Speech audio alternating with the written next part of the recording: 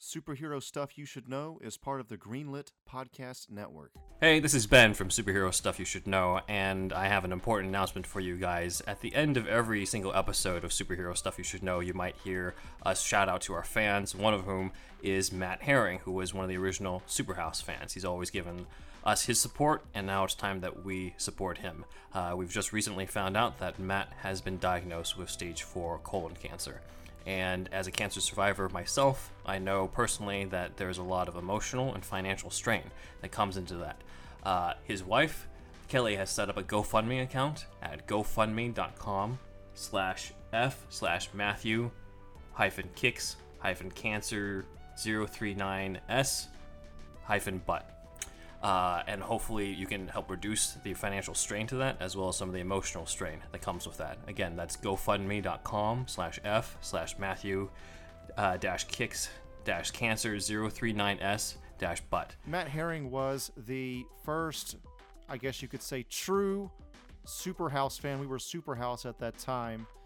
You know, the first fan of this podcast and what we do here, and has always supported us, talked about us, and he's from a town close to where I'm from, and so we share that as well, and just a huge superhero fan, and, you know, nerd like the rest of us, and now he's going through that, and if you could donate just at least any amount of money to that link that Ben just said, that would be truly appreciated. Just hang in there, Matt. You'll beat this thing soon.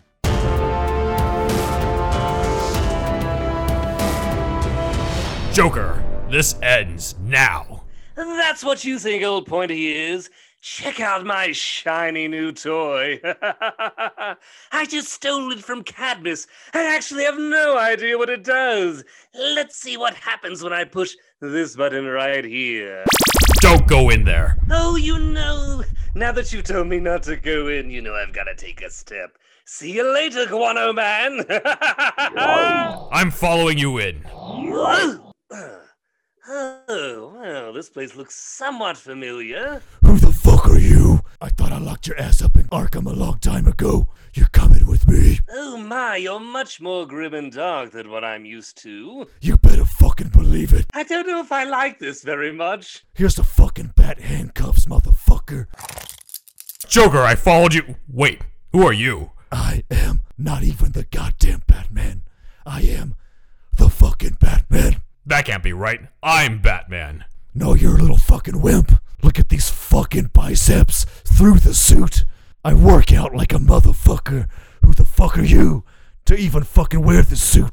Someone who's not compensating. I'll show you compensating. I've got one of those Burt Ward dicks. Sure you do. Ah, well, with all this naughty language I'm hearing, I think it's time for me to go. Looks like you fell for the old fake hand trick. I'll see you two fat men later. Fat men? Are you kidding me? He must be mistaking these gains for fat. You have probably put on a few. How the fuck would you know that? You just got here. I'm Batman. You idiot, he's getting away. After him. Okay, let's do it. Oh, wow, this place looks much brighter than I expected it to be. Are you sure this is Gotham? Joker? You foul fiend? What are you doing here? What the fuck is this daylight? I work at night only. Get used to it. Oh my god. It's him. The original. Wow, I've never seen a Batman that looked like he was wearing pajamas before. I actually respect this guy more than the other guy. Original Batman. You call the shots. What do we do? I say we beat up this fucking clown? Whoa, language. Adam West would never speak that way. He's just that pissed off at you. Let's get him. No, take that. I take this. This has actually been a sweet day. Wait, 2 portals just opened up. What's going on? Well, looky here. Looks like this town needs an enema. Whoa, that guy's cool. And who's that coming through that portal there? Why so serious? Let's put a smile on those faces.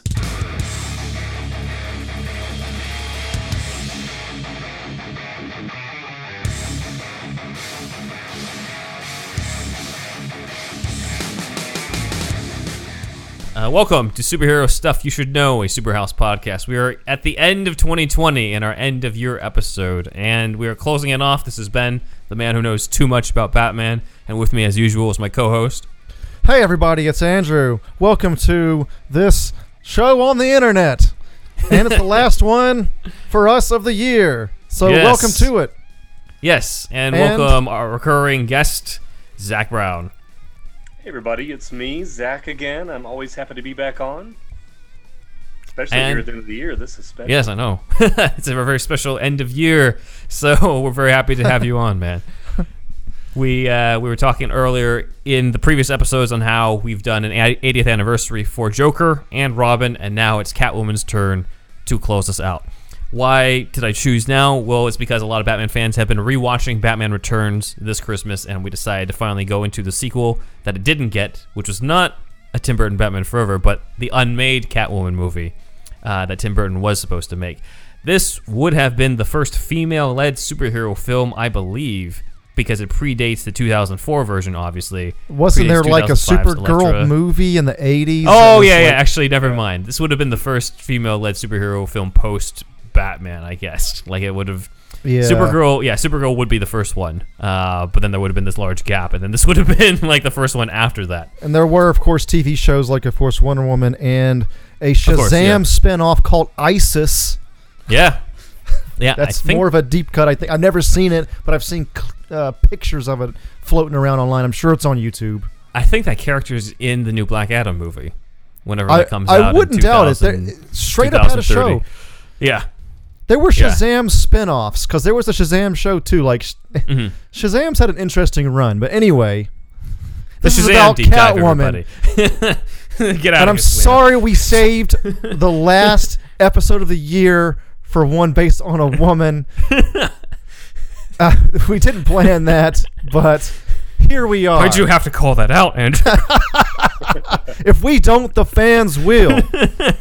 Walter the Wobot is going to say something. Green Arrow, Julian in Australia, all Yes. those guys. Super Inframan, kooky. Why haven't you said something? Remember, I said it was because of the timing with Batman Returns. I figure it would be better to save it till now. that's a Timing-wise, good I'm cover-up. sorry.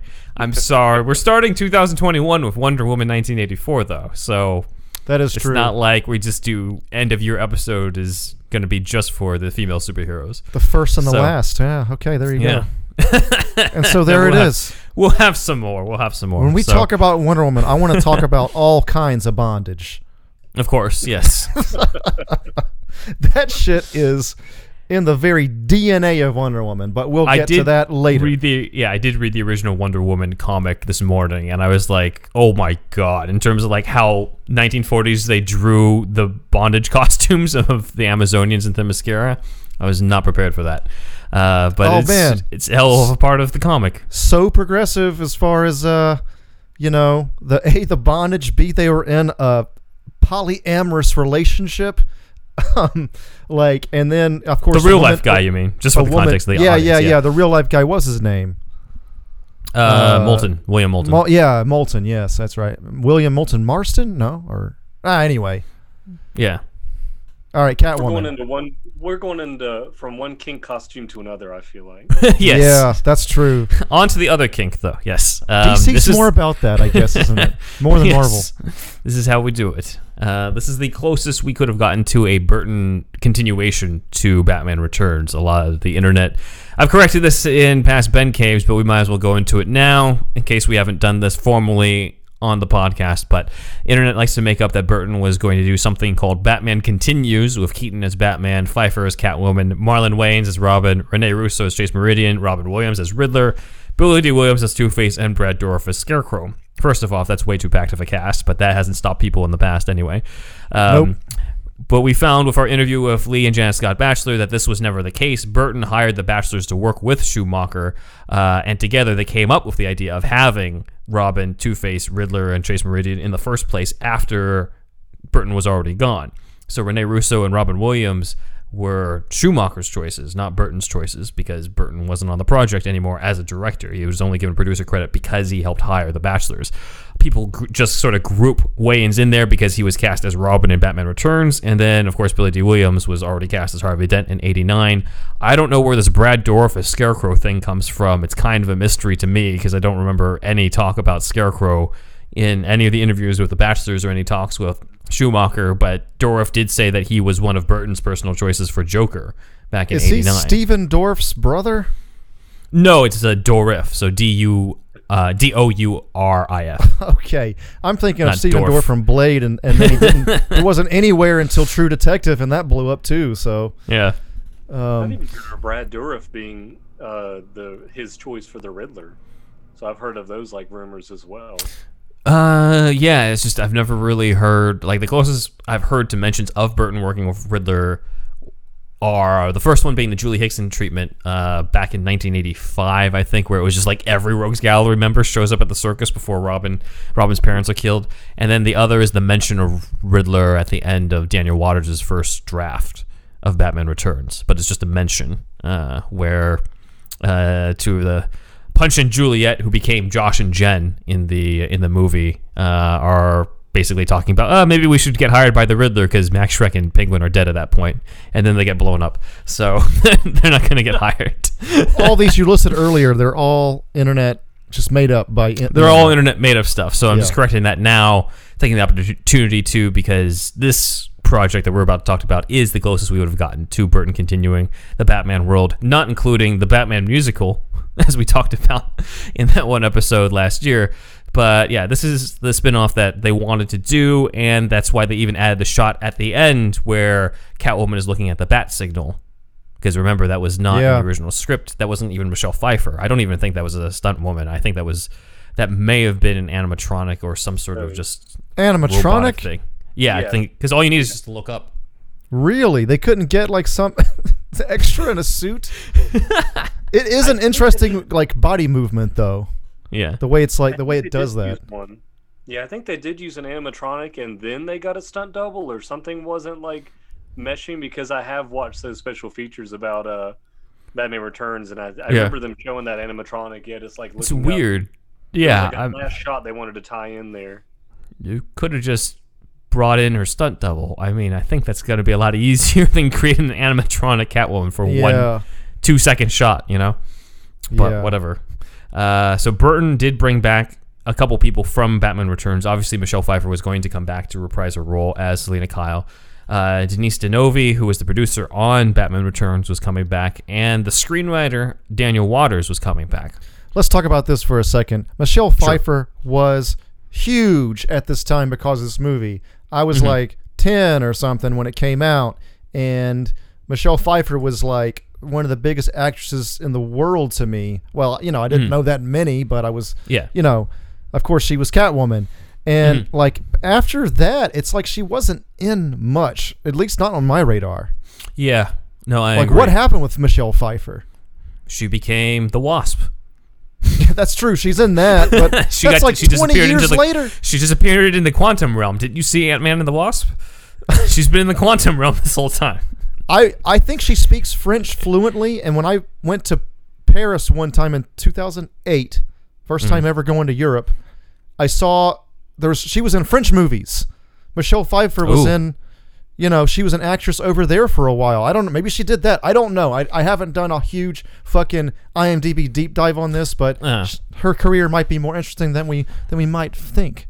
I mean, Keaton kind of disappeared for a while, and then suddenly it was like Birdman, Spider-Man Homecoming, The Founder, Spotlight. He was in like, suddenly he's like back. So, you know. Have you seen maybe The people just Founder? need That time. shit's fucking good. I haven't seen it, but I heard it's good. It's actually seen like, it, Zach? why is this movie so good? It's definitely on my list. I want to watch it too, mainly because Michael Keaton is in it, but I did hear it was very good. Nice. Oh, dude, it's weird. McDonald's let that movie exist because it's not. They don't paint it Not flattering. not flattering at all. Like Ray Kroc, Michael Keaton, Ray Kroc is a sleazebag, and it's great. It's fucking great. Oh man, So- yeah, no, I'll definitely check it out. Yeah. But Daniel Waters is the man who wrote the original draft of Batman Returns, as well as wrote this draft for Catwoman. I have a few quotes from him on this project specifically, not just Batman Returns. So he was interviewed by another podcast where we thankfully have all this information. So one of those things is that he wanted to do Batman without Batman is his thing, because I think you can clearly tell, as much as we're Batman Returns fans here, Catwoman was kind of his main priority in terms of a character to flesh out.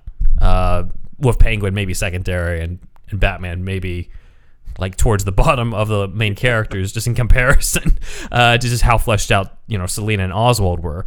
Selina especially. They were influenced by a few older films. Burton made Waters watch the original film Cat People, the original version from like the 1930s, also influenced by films called Birdie, Kitten with a Whip, which sounds very tailor-made for Catwoman. Apparently that's an old Anne Margaret movie, and Freaks by Todd Browning. And so all of this information is from the Locust Files podcast. Freaks is an older horror yeah, movie? 1930s or so, yeah. Okay, I think that influenced the Ramones, I think, actually, for the song Pinhead. I think that's the right song. Anyway. Let's see. On the record, Waters said that he and Burton would have preferred to do an old school 1930s version of this, where it's a black and white movie and Selina goes to a small town haunted by her past as Catwoman, and how like she wouldn't really get to reclaim the Catwoman or be in the costume until like the finale.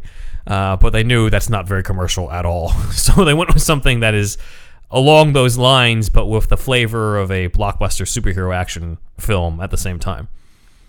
So, before we get into this, we'll go around the table. Do you wish we would have gotten this type of film, or at least a spin-off or continuation on Michelle Pfeiffer, before we even go into what it was? Take it, Zach. Oh, absolutely. I think she's one of the best parts of Batman Returns, and I know I recently said that I don't feel like any version of Catwoman has held a candle to her as much as I like Eartha Kitt and Julie Newmar. Don't like Anne Hathaway very much, and I want to see what Zoe Kravitz does. But I mean, that's the first Catwoman I saw when I grew up, and I grew up on like Batman and Batman Returns. So yeah, I would have loved to have seen her take on the role of that character again. Yeah, no, absolutely. Andrew? Yeah, like Zach said, Batman 66 was not on Nick at Night, and it was hard to watch. I mean, we just couldn't find it. I didn't have VHSs of it. Actually, there was like a long-ass dispute. Like, it wasn't released on home for the longest-ass time. For a long time. Now it is, but it took a long time. So for that it to was happen. like, I was aware of that, but like Zach said, this was our first Catwoman. And, yeah, her presence is insane. Like, when you think of this movie, it's almost to the level of Ledger's Joker. Like, she kind of outshines almost everybody else. Although everybody else is doing a really fucking good job, but she's just her level of being deranged, and she starts out more than like normal for the most part, right? But then she has the switch, unlike Max Schreck, unlike the Penguin. So I think you kind of feel for her more in that movie, and yeah, I mean, what was the question? Would we want to see this movie? Yeah, I want to see this movie. It would have been awesome. Yeah, more movies just set in that Gotham too. Like Burton's Gotham would have been so cool, and and like what's her name? Anne Hathaway. It was sometimes good for Nolan. Forget she was Catwoman. Yeah, sometimes it was good for Nolan. Yeah, I'm going to be positive it was good for Nolan's tone, but Michelle Pfeiffer is still kind of like the queen. I agree with the assessment that she's kind of the Heath Ledger of the Catwoman role, in the fact that it's not the traditional take at all. As I pointed out in our Batman Returns deep dive, she doesn't actually steal anything in the whole thing, but you almost don't care about that at all because of the fact that it doesn't have anything to do with her story. You feel for her. You want her to go after Christopher Walken. And she makes such an impact. She steals the show of that. It's a show that's already with such a stellar cast of characters in that as well. So it would have been fantastic just to see her in the role again, regardless of what you think of the upcoming script that I'm about to go into. I know we're going to go into this script and not Batman Returns. We already did that, but I might have forgotten if we've covered this before. But Right.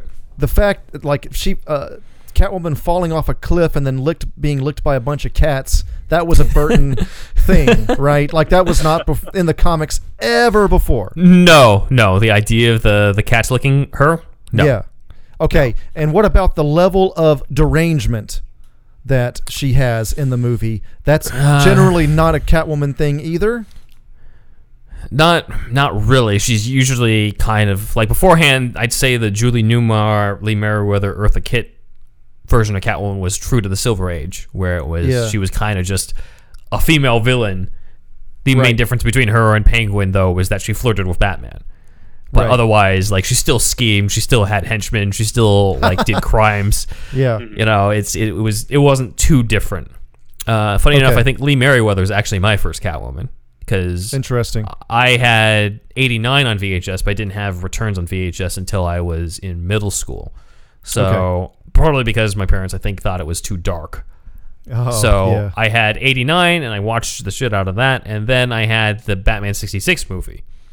And so my Catwoman was Lee Meriwether in her, only appearance in that role.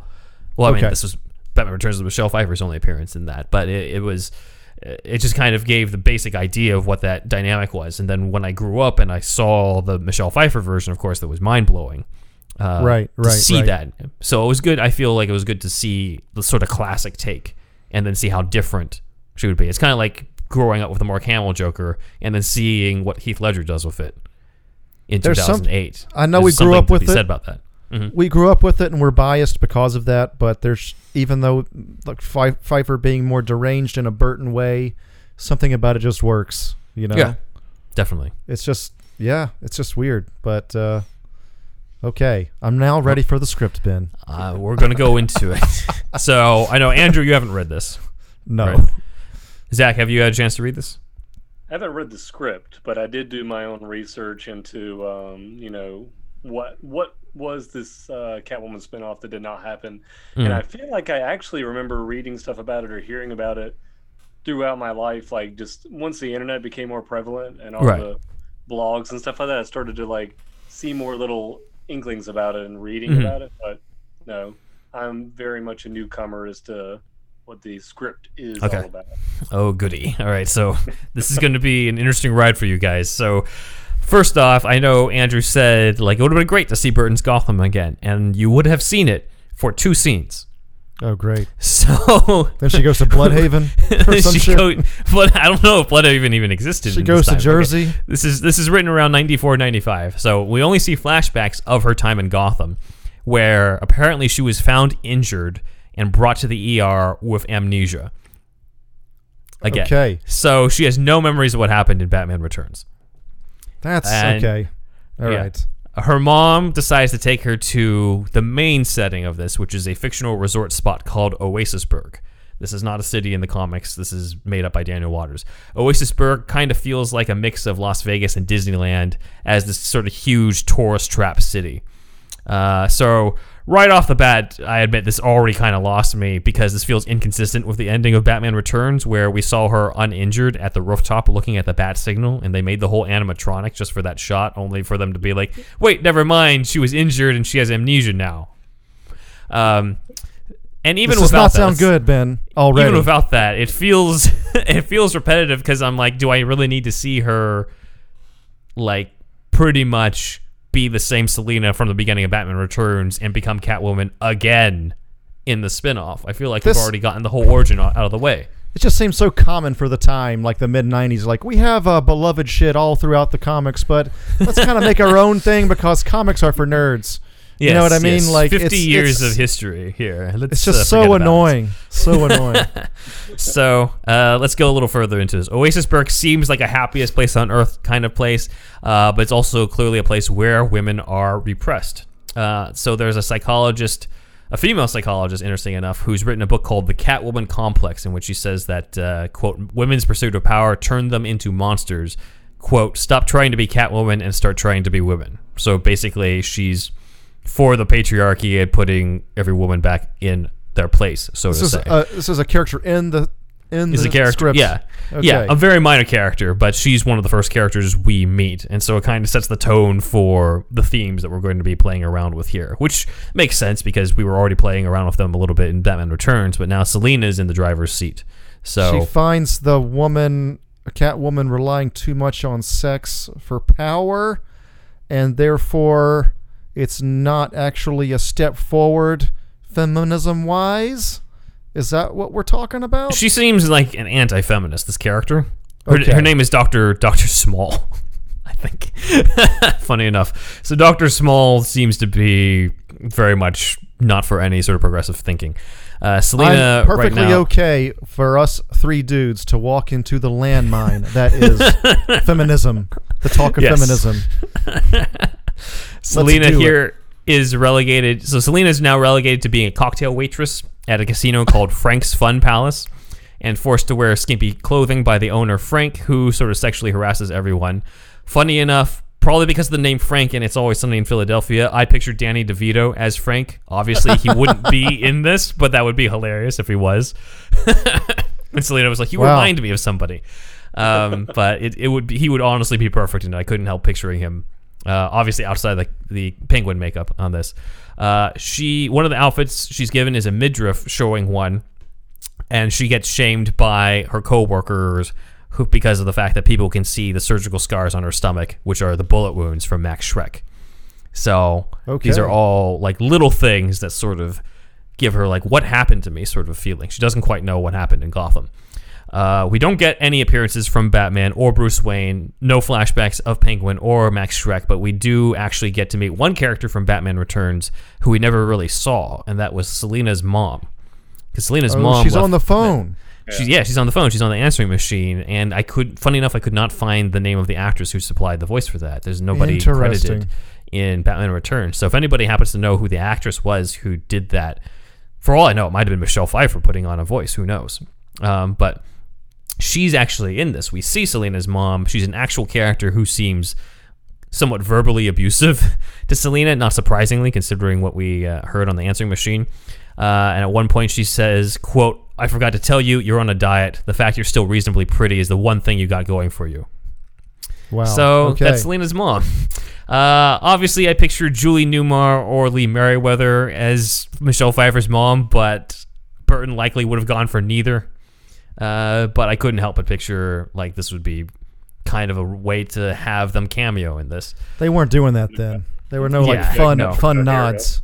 Yeah. Yeah. Typically, Selina's mom in recent comics, especially during that time, had committed suicide. So this is kind of a change to have Selina's mom alive and living with her and taking care of her in this city that is also not in the comics.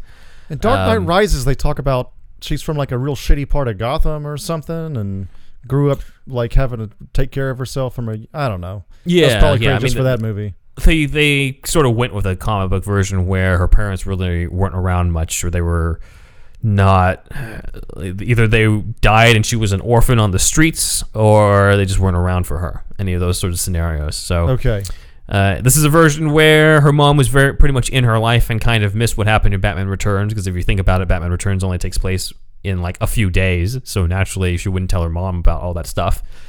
But okay, she's a character in this. The next character who has a minor role but an important one is a homeless woman who keeps following Selina around, and Daniel Waters has given her the character name, quote, Mexican Hag.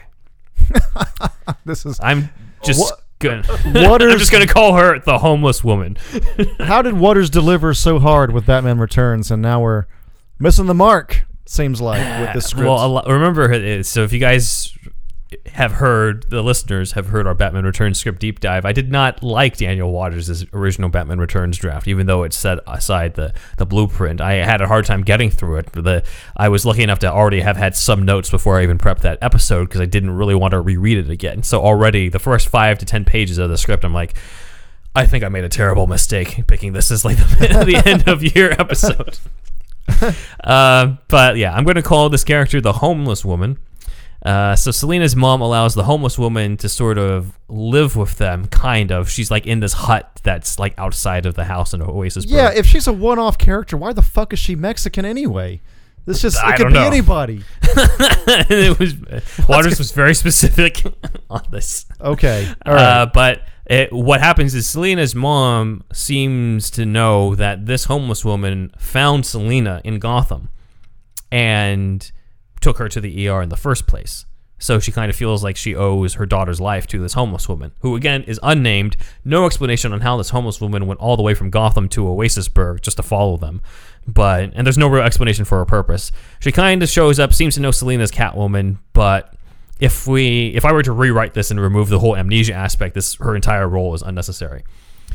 Let's see. So Selena ends up meeting two potential love interests on her job as a cocktail waitress. One is a rich architect named Brock Leviathan. Big old Burt Ward dick. I was picturing a Mark Paul Gosselaar type on this. I'm picturing a Joe Manganiello type. Oh yeah, I guess some tall so. Dreamboat motherfucker. I was kind of picturing a more like waspy blonde dude. The way that this guy's written, because he's supposed to be like he's supposed to be a rich fuck. Oh, okay. On this, he's right. kind of a Mark Leviathan. Brock Leviathan. Yeah, the Brock sounds waspy as fuck. Leviathan. Yeah, Brock Leviathan. Like those twins in fucking Facebook. The Facebook movie. What the fuck were they called? The Winklevoss. The Winklevoss twins. Yeah. Whoever. Armie Hammer. Was it Armie Hammer type Hammer, of blonde? yeah. Yeah. The other is a journalist dude named Louis Lane. Not Lois Lane, but Louis Lane. I have a feeling this is just a play on Lois Lane, and since the genders are reversed, Catwoman is the hero and Louis Lane is the Lois Lane here. It's said that he has written stories about the Corto Maltese, just like Vicky Vio in Batman 89. So this is kind of the only 1989 Batman movie reference we get in here. So far, what I've laid out sounds pretty dreadful, but here's where things get interesting. So, Oasisburg. Also, just that. Okay. Anyway, Imagine if it was Otisburg. Otisburg. Otisburg it's being protected by a league of superheroes called the Cult of Good. So the Cult of Good, also another Daniel Waters creation. Don't expect to find this in your latest DC comics. Here are the members of the Cult of Good. We got Mammoth, who's kind of the strong, dumb one. Spooky, who seems to be a skilled fighter. Adonis, who's this good-looking guy with a jetpack. Cactus, who has like a gun arm. But the main leader, who we'll talk about a lot, is Captain God. That's his name. Okay. The superhero named Captain God. Again, we're the mid-90s. Look, if you're younger listening to this, you have it so good. This was so common. Instead of, going into our catalog that we have the fucking rights to and we can totally use, we're going to make up some fucking extra bullshit.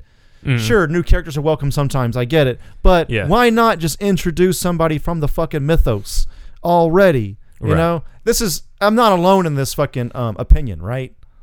No, of course not. Of course not. However, as I go further into it, you'll kind of see why. So here's how I felt about it as I was going through it, because I had the initial same reaction. I was like, look, Batman Returns, he kind of pulled it off on here, but my problem with his original script for Batman Returns was that it was like he was sort of making fun of comics and the source material and the commercialism of Batman while writing a Batman movie, and so it kind of felt a little repetitive and self-indulgent. But now Catwoman's the only comic book character, and everyone else is his own character, his own original one. So now it's like, well, yeah, I wish that he picked somebody from the comics, but given what he's trying to do here and what you're about to see what he does with these characters, I'm like, you know what? I don't mind it because it's his own thing. He's not fucking around with, he doesn't have Batman talking about how he's been reduced to being on merchandise anymore, like he did in his draft of Batman Returns. Now it's like a whole separate character who gets to do his own thing. And there was supposed to be a Batman store in Batman Returns, right? Yeah. And Batman was going to be like, now they put me on like mugs and stuff, and this is what I've been reduced to, and now he hates the people of Gotham just as much as the villains do. I'm like, I don't think we need any of this shit when I was reading his original take on that. Okay, I'm going to try to accept this movie for what it is now. He's left Gotham because she has amnesia. If she's around too much Gotham shit, she'll be reminded too much of what happened. So script-wise, he wants to keep the amnesia going. I can understand that. I don't know why she's in this new town, but okay. Other thing, he doesn't want the baggage of all these characters from 50 years or before, before, so he creates his own fucking thing in this whole new town. So he can twist it however he wants. Yeah, he kind of he can twist it however he wants. It's kind of just like, at the end of the day, Max Schreck is kind of cool because he's his own character, and I feel like if you just renamed him Rupert Thorne in Batman Returns, it would kind of lose something. I want to see Max Schreck in the comics. They should have brought Max Schreck back in Rebirth. So there's something cool about having Max Schreck in there, even though he's not a comic book character whatsoever. But he plays Flash his role goes through well. the Speed Force and is like, "Whoa, who are you?" So, Flash. So Selena at one point chases after. What universe is this? I gotta say, this Captain God thing has got me going. So, Captain God. Have either of you, are you familiar with this character called Bible Man? Yes. Yes. That's what I see when you say Captain God, is Bible Man in this like rubbery purple outfit. Okay, so right. he has a whole. He crossed over with VeggieTales, right? Yeah. I think there was a crossover. I don't doubt it. So Captain God is kind of just called this because he's the leader. There's no actual like Christian themes with him. I would think that, which is funny because I would think Daniel Waters would do that. Yeah, like I would think Daniel Waters would do that. But in this version, he's got a helmet with a voice box type of thing. Like he's full done up as like I'm the big like armored hero type of thing. I'm outside of religion. I'm just God, motherfucker. I'm God myself. So Selena is not really paying much attention to the Cult of Good or anything like that. She's just trying to get from day to day past her abusive mom, her abusive boss, her abusive job, all those things, and is trying to get away from this homeless woman who keeps following her. So at one point she's just like, okay, stop following me, to the homeless woman. And she ends up falling conveniently through a sewer grate manhole into the Cult of Good's hideout. Cult of Good. Rubber duck. Yeah, there's a giant rubber duck. And Danny DeVito turns around and he's like, hi. So that would be awesome, actually. Repeat. I'm still alive. Rinse and repeat the villain, I guess, but okay. No, but it turns out, so here's why it's the Cult of Good and not the Justice League, is that the Cult of Good is actually running crime in Oasisburg. We saw them stopping a whole bunch of robbers. Turns out they were working with the robbers to get a cut and have been secretly running crime the entire time. And Captain God is the crime boss. And we see him put one of the robbers who tries to double cross them into a death trap called the car wash that seems to kill that guy. So Selena's a witness to car all wash this. Like full of acid rain. That's the kind of shit. It's stuff like that. That's the shit that kids think of. Yeah. So Selena tries to escape because she's been in there, but they hear something, and the homeless woman shows up and sort of covers for Selena, and the Cult of Good assume that she's the intruder, and so they end up killing the homeless woman. Selena is sad, and she feels that she owes the homeless woman for saving her, and as she's over the homeless woman's dead body, she finds the key to the woman's hut, and so she goes to the hut, the hut that's outside of the place where Selena's mom has allowed this woman to stay. It's called a hut in the script. It's called a hut in the script, that's why I keep calling it that, yeah. So this is like a homeless person's house of some sort. Yeah, pretty much. So she unlocks the hut, and inside, because this is the woman who found her in Gotham, she finds the Catwoman outfit, and then she remembers who she is. So why does a homeless woman just has this outfit? Yeah, because she kept it for safekeeping. I think she stripped Selena down from the Catwoman suit and then put her in the hospital so that she would recover, and then held onto the suit for whenever she needed it. It's not explained at all because this woman is dead in the first 15 pages, so we have no idea what was going on. Was it ever explained? Sorry to go back, but ever explained why she had amnesia? Maybe from the explosion from when she killed Max. Recurring problems from falling off of that roof or whatever. I guess so. Yeah, falling off. No, it's being pushed off. Yourself. Yeah. So I don't know. If I were to rewrite this, it would have been just she is leaving Gotham. She's just trying to move on from her life, and she figures okay, go to a place that's already protected. Then there's the Cult of Good, and then she stumbles upon the fact that they're bad guys. It's like this version of Catwoman, like the Burton version. You could also kind of tweak it to where it has, I don't know, make her a sympathetic character that has, brain injury. Mm-hmm. You know what I'm saying? Like maybe Yeah. other Catwoman don't have that, but this one does, and they could have played with that maybe a little more. They could have. They definitely don't in the script. So I'm just letting you know. Don't worry about that. It's kind Missed of like opportunity. and she's like, "Hey, I'm back to being Catwoman now." So in revenge for this homeless lady who she just met like 2 minutes ago and saw die, she starts terrorizing Oasisburg. She destroys a sign. She stops an abusive mom from hitting her child. She starts destroying merchandise. The Cult of God show up to stop her, and Catwoman basically kicks their asses. There's a lot of different wacky action here. Captain God shoots her, and she whips her head back and spits out a bullet. Can we get a I don't know how description that of works. Captain God again? Does he have superpowers? At least, like the guy. He seems like another. He's like another armored superhero guy, but he doesn't really have any. None of these guys seem to really have like traditional powers. They just seem to have like cool costumes, from what I saw. Is he like a right wing guy then, or like really I think religious? you're thinking too into it. I think he's called Captain again. I God, think he's man. called Captain God because he's the leader of these godlike superheroes. There, that's about it. I don't think it's a tie into any Christian stuff. Just okay. You're All trying right. to add some subtext to here where there was none. You're trying to write a better movie. Look, Andrew. I'm sorry, but you have the fucking character named Captain God. You're gonna fucking think some shit, just like he thought of Bible Man. That's a perfect fucking that makes sense to go in that direction. Yeah. So, Captain God is in a fight with Catwoman. Catwoman ends up biting his hand to wound him. I guess the only thing that doesn't cover him is his hand. And then she ends up escaping. And then we get two reveals here. One where Catwoman follows one of the members home. Remember I said there was one named Spooky, who was a skilled fighter. And Spooky takes off the costume, and Catwoman and the audience discover that Spooky is actually a woman. So that's interesting.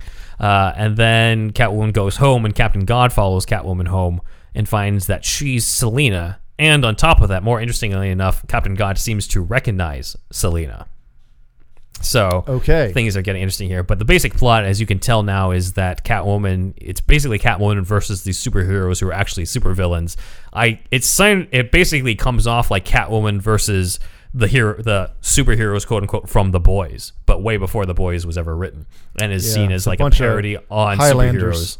superheroes. Yeah, exactly. Yeah. So we get back to Selina on her job, and just like in Batman Returns, she kind of has a renewed confidence. She tells off Frank, the Danny DeVito type character, when he tries to, be suggestive to her, and she runs into her potential, love interest again. So first there's Brock, the waspy guy. He's a rich architect who helped build Frank's Fun Palace, and he also has a British butler named Jeff. Jeff L. No, Selina says she vaguely remembers going out with a guy who had a British butler. Is it spelled like Geoff, like that No, it's giraffe not. in Toys R Us? It should have been. Geoffrey. It's J. I remember people back in the South. You probably had this experience, Zach. That ain't Jeffrey. That's Geoff. That's Geoffrey. That's Jean-Claude Van Damme. Anyway, So Brock asks her out. we were like, we stay away from them. Yeah. Those tags. Brock asks her out, and Selina finds, as Brock is asking her out, she looks at his hand and finds that it's been wounded. He's got a bandage over it, and she realizes he might be Captain God. And then later on, she meets the other potential love interest, Louis Lane, and they flirt, and she sees that his hand is also bandaged, which means he could be Captain God. So now we have two potential. This is honestly kind of clever on Waters' part, because he doesn't just go for the easy, like, oh, there's the bandage, this is the bad guy. Selina is not sure which one is the supervillain and which one is like a guy who's like a viable, who's actually a good person who she can trust. And that kind of makes it a more complicated version than what we saw in Batman Returns, where, again, like the advantage of Batman Returns is we knew the secret identities. We know Bruce Wayne is Batman before we even go see the movie. We know Michelle Pfeiffer's playing Catwoman before we see the movie. Right. Here, however, you don't know, because Captain God's not a character in the comics. He doesn't have an assigned identity. You don't know, in terms of whether he's a supervillain. There's no Oswald Cobblepot secret name here. So right. That's what they're playing around with. And so Selina has no idea what to do when it comes to Brock versus Louis, because either one of them could be Captain God. So or none of them, right? Or neither of them, really. Yeah, but that's neither, So I think it's smart on Waters' part to keep you guessing. So what do you guys think so far now that I've filled you in with kind of more of the better scope of what's going on? Go ahead, Zach. Ooh, I don't know. I think I'm like you, Ben. I'm such a traditionalist that I'm like, ooh, no, these characters aren't in the comics. I don't like that. And I think the Oasisburg thing is kind of like just so weird. I agree with you. I wish she just moved to somewhere not too far away from Gotham that still kind of looked like that, but she was just trying to leave her life behind and was brought back into the Catwoman identity because bad things around her were happening, or she was forced back into it rather than the amnesia thing.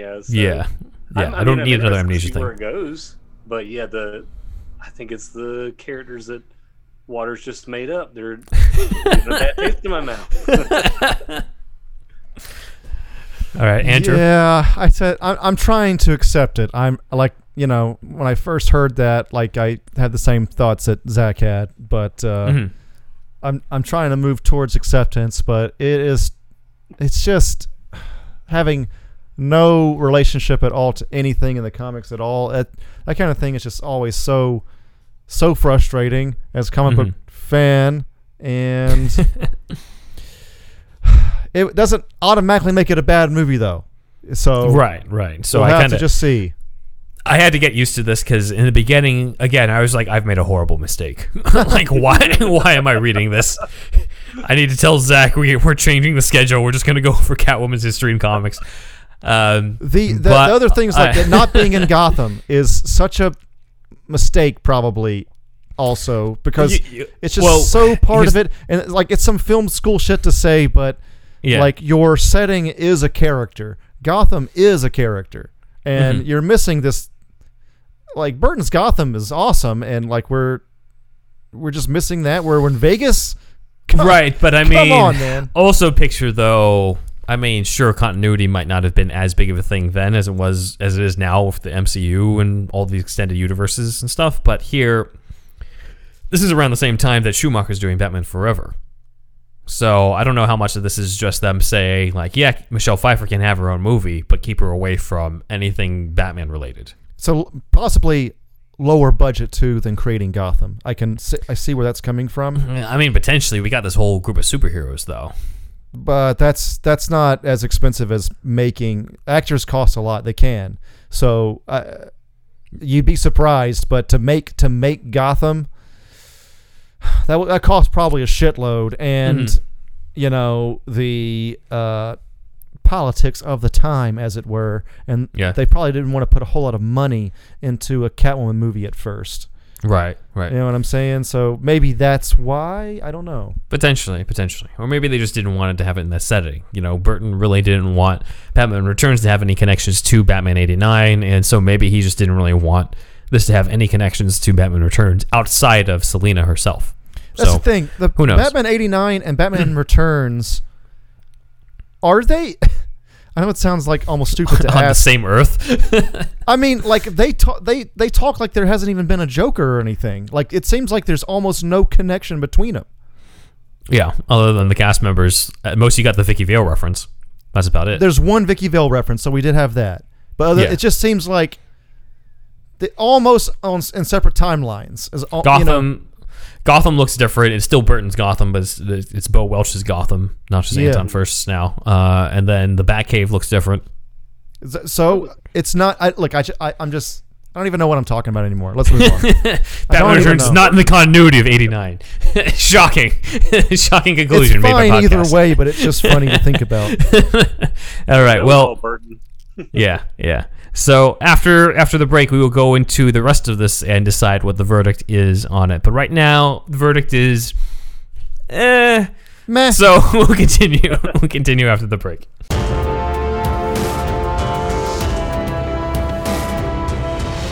He's waking up. Good morning. Good morning, Dick. What is going on, man? This is okay. I mean, thanks for bringing me here, sweet pad. But I'm waking up in some basically stranger's house. Again, nice house, but this is, I mean, not cool, man. It's nothing like that. it's nothing like that. So I'm sorry. It's just I know that your parents were murdered, and mine were murdered too, actually. And I thought, we had a connection, and so I brought you over to Wayne Manor to take care of you. You're adding a lot of weirdness on top of this already terrible tragedy, man. I still haven't even processed this, and I imagine. I've been there, trust me. But what helps is that you add yourself to an outlet, a purpose, something to help you out. That's why I brought you here. You trying to get in my outlet? But I didn't say anything about that. Don't be insane, kid. Don't be an idiot. And why do you keep going in and out of your voice, man? That's a little weird. Are you having you need some cough drops or something? I have a cold. Huh. Okay. Well, chicken soup. Yes. Chicken soup would be good for that. You don't have anybody else here, do you? It's just me and my butler, Alfred. Okay. Just us three men in this man. Oh, I've made it worse. Okay, you know what? I'm fucking Batman. Come to me in the Batcave. I'll show you. I've run out of ideas. I'm just going to induct you into this war on crime. That was easy. I'm in. And that's why, everybody, the real reason why Bruce Wayne took Dick Grayson to become Robin. All right, everybody, if you like that sketch right there, we have that plus news, plus we're bringing back some opinion pieces and review type stuff and all kinds of stuff in our $5 tier on Patreon. So just go to patreon.com/superherostuffpod, and if you become part of the $5 tier, you can see these new bonus episodes. Basically, consider it Superhouse DLC. Hi, I'm Troy McClure.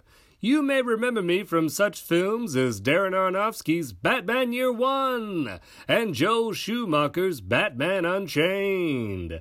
And right now, you're listening to Superhero Stuff You Should Know. Ha ha! And we're back to talk more about the Catwoman movie that was never made, for better or worse. So we have Zach wanted to show us. He's got a little Catwoman thing. Oh yeah, on that's display. Catwoman gloves. Yes. Nice for the episode. Yes, those are awesome. So very appropriate. Yes. But yeah, where we left off is Catwoman is unsure of the true identity of Captain God, who, as I said, has no Christian ties. He's more of a pagan version of the word. He's more of a secular god. Yeah, he's secular. He's secular. Captain Secular God. Yeah. Lowercase god. Lowercase G. Yes. They could have they could have honestly just called him Homelander, and it would have been the same, except he doesn't have the superpowers. But still. So that would be John Cena's character. What the fuck is that guy's name? In Peacemaker. Peacemaker. Does he have powers? I don't think so. So he's like a peacemaker type. I think he's like Captain America. He keeps saying he's Captain America as a douche, so I imagine he's got the same, like, somewhat enhanced stuff, but not the same. Right. I'm thinking of Ozymandias as well. Oh, yeah, that's true, too. Does he have powers, Ozymandias? He's just super smart, right? Super smart. Agility, he catches the bullet. Oh, yeah. He is, like, somewhat super powerful, but yeah, not like Superman, I don't think. Yeah. Okay, I forgot about the bullet thing, yes. Well, the Cult of Good meet to talk about Catwoman, and one of them says, quote, Garfield's girlfriend crossed a line last night, and she's got to get spayed. So, those are the type of lines that we have. And now I know what movie we're in. Okay. Here's where we get some interesting thematic stuff. So we have a montage where we follow a black cat passing through the town, where we meet a woman who's just been broken up with. It's a Catwoman training montage? Just a black cat. Okay. It's a montage following this cat. Okay, she's like doing the whip on the beach and shit. This is not a training montage. Stop trying to make this a better movie. So would have been incredible.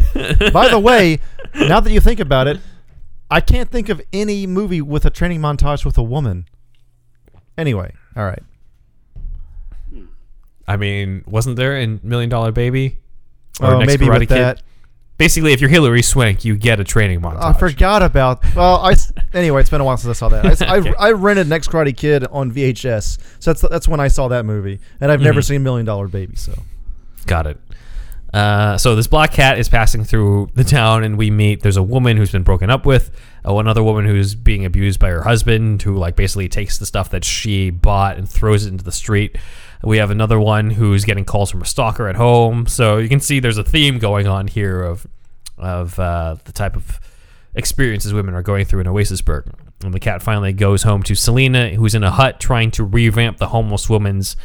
She's in like that old like Italian type mini scooter type thing. Oh, she's trying to like Vespa? repair that Vespa type thing, yeah. Yeah. And she's trying to reboot that for a bit for her own purposes. And then Selena goes off to have a date with Brock Leviathan to find out if he lives up to his last name. So here, Brock, she does not get that far though. So Brock claims to have designed. It was interesting. He claims to have designed Gotham Plaza from Batman Returns because he's an architect. So another Batman Returns connection. Okay. Let's see. During the date, though, it gets interrupted because they keep getting surrounded. They keep finding outside there are a lot of people running around specifically women running around in black cat costumes. And Weird. Selena herself obviously is not one of them because she's at the date with Brock. And it turns out we're supposed to recognize that all of these people, all these women in the Catwoman outfits, are the women we met during the montage with the black cat.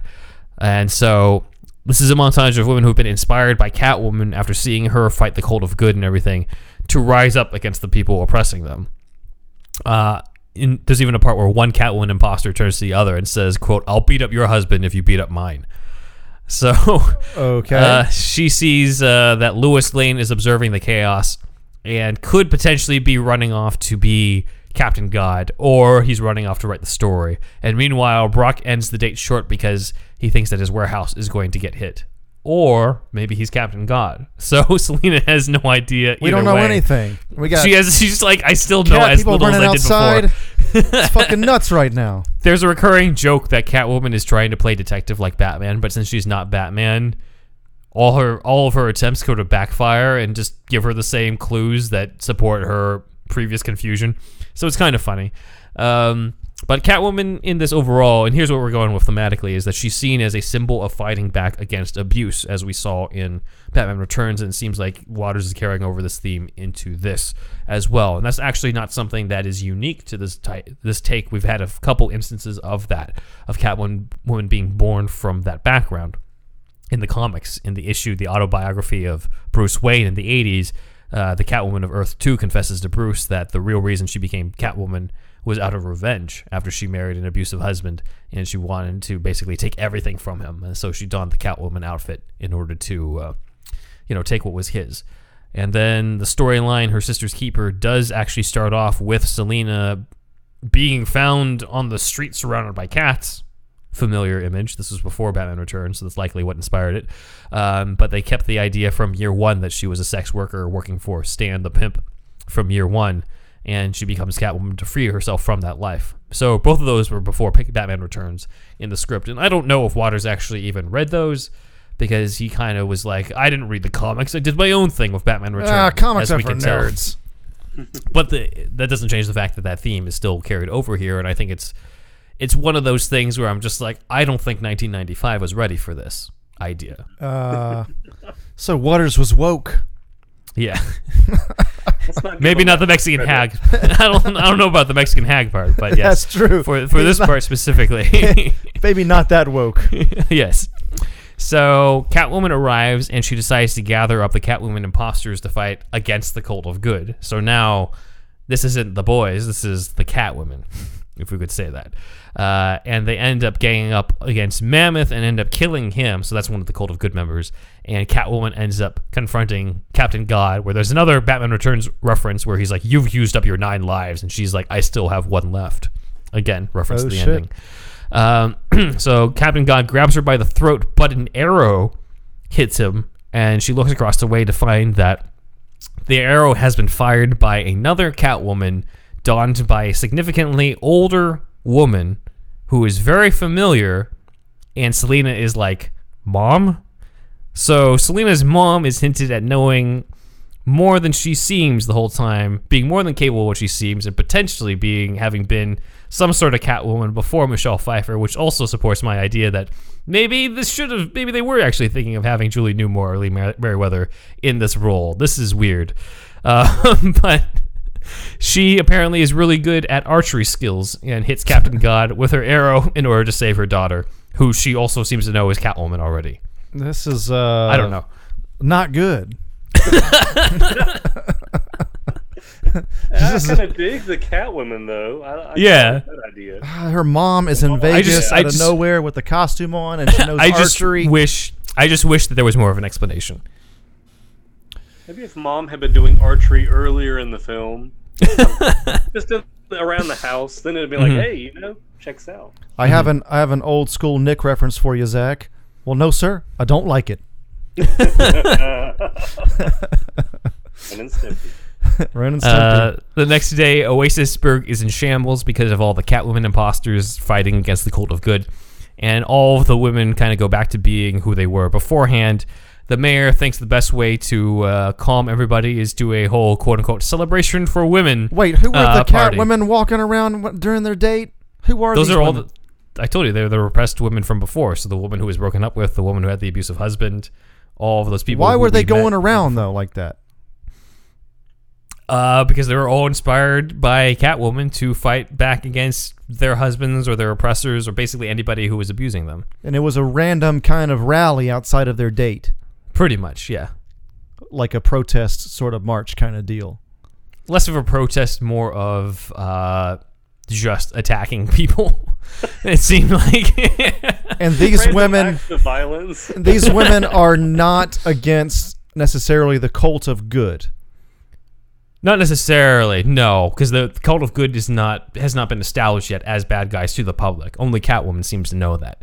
They're basically fighting against their own personal villains. So, like the guy who's the stalker, the guys who are abusive to them, all those sorts of things. So they're not quite up against the Cult of Good until the Cult of Good show up to try to be like, hey, like stop that, and then they get into a fight. I think I'm following now, Ben. Thank you. Okay. So the next day, all of these women go back to who they were before, and the mayor decides the best way to appease the female population is to do a whole quote-unquote celebration for Women Day. Very transparent. Stupid. On what he's trying to do. And Selena decides to go to it, but this time her date is Lois Lane, her other suspect, because she's also trying to figure out whether he's Captain God or if Brock Leviathan is Low key, biggest dick in that place. You'd think it'd be Brock Leviathan, but no, it is actually it's Lois Lane. Yeah. There, Selena finds the Cult of Good member Spooky, who she found out was actually a woman pretending to be a man. And there's a weird dance sequence between her and Spooky that sort of seems like it's supposed to echo the Selena and Bruce face-to-face dance sequence from Batman Returns. And Selena sort of outs that she knows that Spooky... Well, I mean, she already knows Spooky's a superhero because Spooky is dressed up in that outfit. And she's basically like, why'd you become a superhero? And Spooky brings up, Cult of Good. They started out trying to do good, but you get caught up and addicted to the thrill of the violence. And Selena, she also brings up that the Cult of Good don't actually know each other's secret identities. They kind of all just met in costumes and decided to do this together. That's interesting. And since we're going through the theme of rising up against your oppressors and things like that, Selena asks Spooky, quote, I know you're a woman, do you? In terms of, like, why are you still hiding the fact that, who said that you can't be a superhero and a woman at the same time? Like, you said you had to pose to be a man, I think is what the subtext is on that. I got you. But following that part. Huh? I'm following that part, yes. Okay, I got it. For whatever reason, this leads to Selena changing into Catwoman outfit and Spooky changing back to being, outside of the superhero outfit. And we have a fight in the women's bathroom between Catwoman and Spooky. And for whatever reason, this leads to all the other women who were Catwoman imposters donning their outfits and starting to fight each other in, quote, the most multi-layered, full-throttle cat fight in the history of cinema. Is it pretty much... That's what he writes in it? Not me. That's what he writes in it, yes. And the history of cinema is in his script. We talked about this in another episode, but you'd be surprised how bare bones scripts are. Like, it could be like... Not Daniel Waters. fight scene. Well, yeah, but still, he's not like saying, she throws a punch, other person blocks. Like, there is none of that, because that's the fight choreographer's job. The scriptwriter's job is just to be like, generally speaking, fight scene here. You know what I mean? Like, it's bare bones as fuck. Yeah. It's not a novel. It's not a novel. It's just, it's a totally different. Anyway, we know the fuck. Why am I even going over this? But there's some people out there that don't know. Credit. Zach, what do you think? Too much credit. He is not woke. He's having a fight.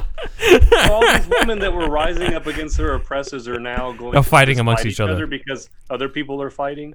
Yeah, it's dumb. Like, this is one of the dumbest parts where I'm just like, wait, like, in a women's bathroom too. It sounds stupid to me. This beforehand sounded cool in the fact that Catwoman inspires other women to rise up against their oppressors, and go, and I'm like, okay, I like this idea. We've seen the Batman imposter stuff. It makes sense that there would be a Catwoman imposter type thread. But now it's like, now we're all fighting each other because of sibling rivalries or body image issues. They like make a model eat.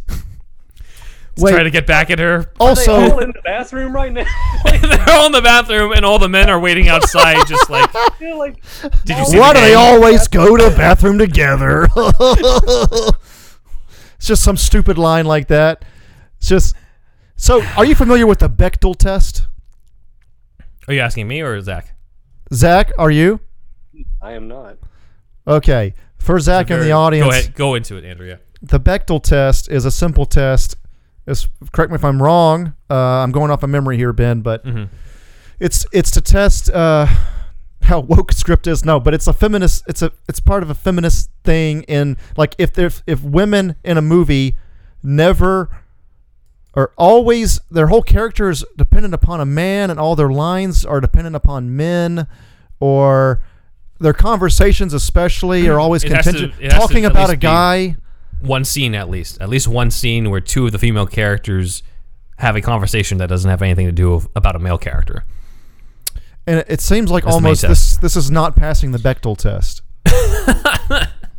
It could be because it's I don't know. It's just. I mean, in a majority of the conversations that they're having, it is about taking down the cult of good, which is mostly men. So technically, it does not. But also, it's not necessarily about. It's the way that I see it. The Bechdel test is there to make sure that there's an equality, because you would definitely see scenes of guys talking that have nothing to do with women or the women characters, and a similar thing. So it's to make it seem like women talk about issues and not just the guys in their life all the time. Like they talk about actual fucking issues outside of that. And but no, here they're just a cat fight. The best in all cinema history, apparently. No, the most multi-layered, full throttle in all history of cinema. What does that mean? Multi-layered. He's referring to them fighting over, their own, I guess, character issues and stuff, as opposed to just fighting for them. How big the bathroom is? I don't know. I'm just picturing it's all in the bathroom. Right. And Right. Somehow the women were in the stalls and they're hearing this going on, and they just start grab their Catwoman costumes out of their purse or pocket, and then they slip it on and jump out, and everybody starts fighting. Yeah. This is honestly the most random part of the script. Forget the wokeness. Let's talk about the logistics of this. Catwoman versus Spooky is okay, but even then it doesn't seem like. I like the idea of her. Again, I like the idea of her inspiring Catwoman imposters. I like the idea of her investigating and talking to Spooky and trying to appeal to the fact that, like, maybe this is somebody I can get through to on that. But this is where we get into a huge tangent where it's just like, all right, we need an action sequence on this specific page, and Daniel Waters is like, shit, I'm almost at that page. Time to do the action sequence. And so he just decided to do this. Right. So while all of them are fighting in the bathroom, all the men are waiting outside, bored, and are just like, so, did you watch the game? And then, of course, the fight gets taken out of the women's bathroom and transfers over to the rest of Frank's Fun Palace. Spooky knocks Catwoman unconscious, and but gets discovered by the Cult of Good, who find out that Spooky is a woman, and they don't think she belongs. So they start beating on her. What? And yes, so Spooky does her own fight. She quote-unquote tips the rest of her body upside down to slam Adonis to the ground with her back heel, parentheses, a famous maneuver of renowned Hong Kong actress Michelle Khan, hint, hint. Michelle Khan, of course, was the stage name at one point of Michelle Yeoh. So that is Waters' dream casting, I think, for the character of Spooky. Wait, this is like a backwards suplex kind of move? This is what it sounds like. She with one leg firmly planted, tips the rest of her body upside down to slam it on. Yeah, I think so. Wait, with her back heel. Go backward. It sounds like a suplex. Let's go into the logistics of this part of the fight. First, it was the bathroom. Look, man, I try to take apart the words on the page. So, scribe Waters. Actually, look, writing a script is hard. So we make fun of it, but it is tough. Yes. And also, this Yes. guy made a fucking Batman movie, so fuck us. I know. Again, like, look, I do love the general. Okay, so just to stop real quick, like, I do love the general idea of Catwoman versus these superheroes, these macho men superheroes who are actually supervillains, and the whole, like, the boys before the boys type of thing, and the fact that she's joined by Catwoman imposters that can also include her mom is kind of wild. Again, they did not develop that very well, but it's kind of a wild idea. I do like the general premise of it, but the execution in this specific part of the script just feels like Waters being like, I need all this shit to happen. Let me just put it on the paper and see what happens. He is on record saying that he's embarrassed that the script is on the internet and that quote, the internet should not read first drafts. So that's true. You can kind of see why when it comes to this. It could have just been him clacking away in 1994, late 1994, just real quick, one quick draft, never even made a second pass at it, and then somebody put it on the internet, like, shortly exactly. after, like he got screwed in that way, like, yeah. So I understand it, but there are parts that are funny. Yeah. No, I mean, I like how this is a continuation of the themes established in Batman Returns. I like the general premise of it. I like a lot of different scenes in it. I think it could use a lot of rewrites when it comes to get rid of the amnesia thing, get rid of this random ass cat fight, make it more about her relationship with these imposters and her discovering that she can't just live on her own anymore, that she now, like, means, it's kind of like the whole Batman Begins thing where, like, now she's a symbol type of thing, and she never asked to be that.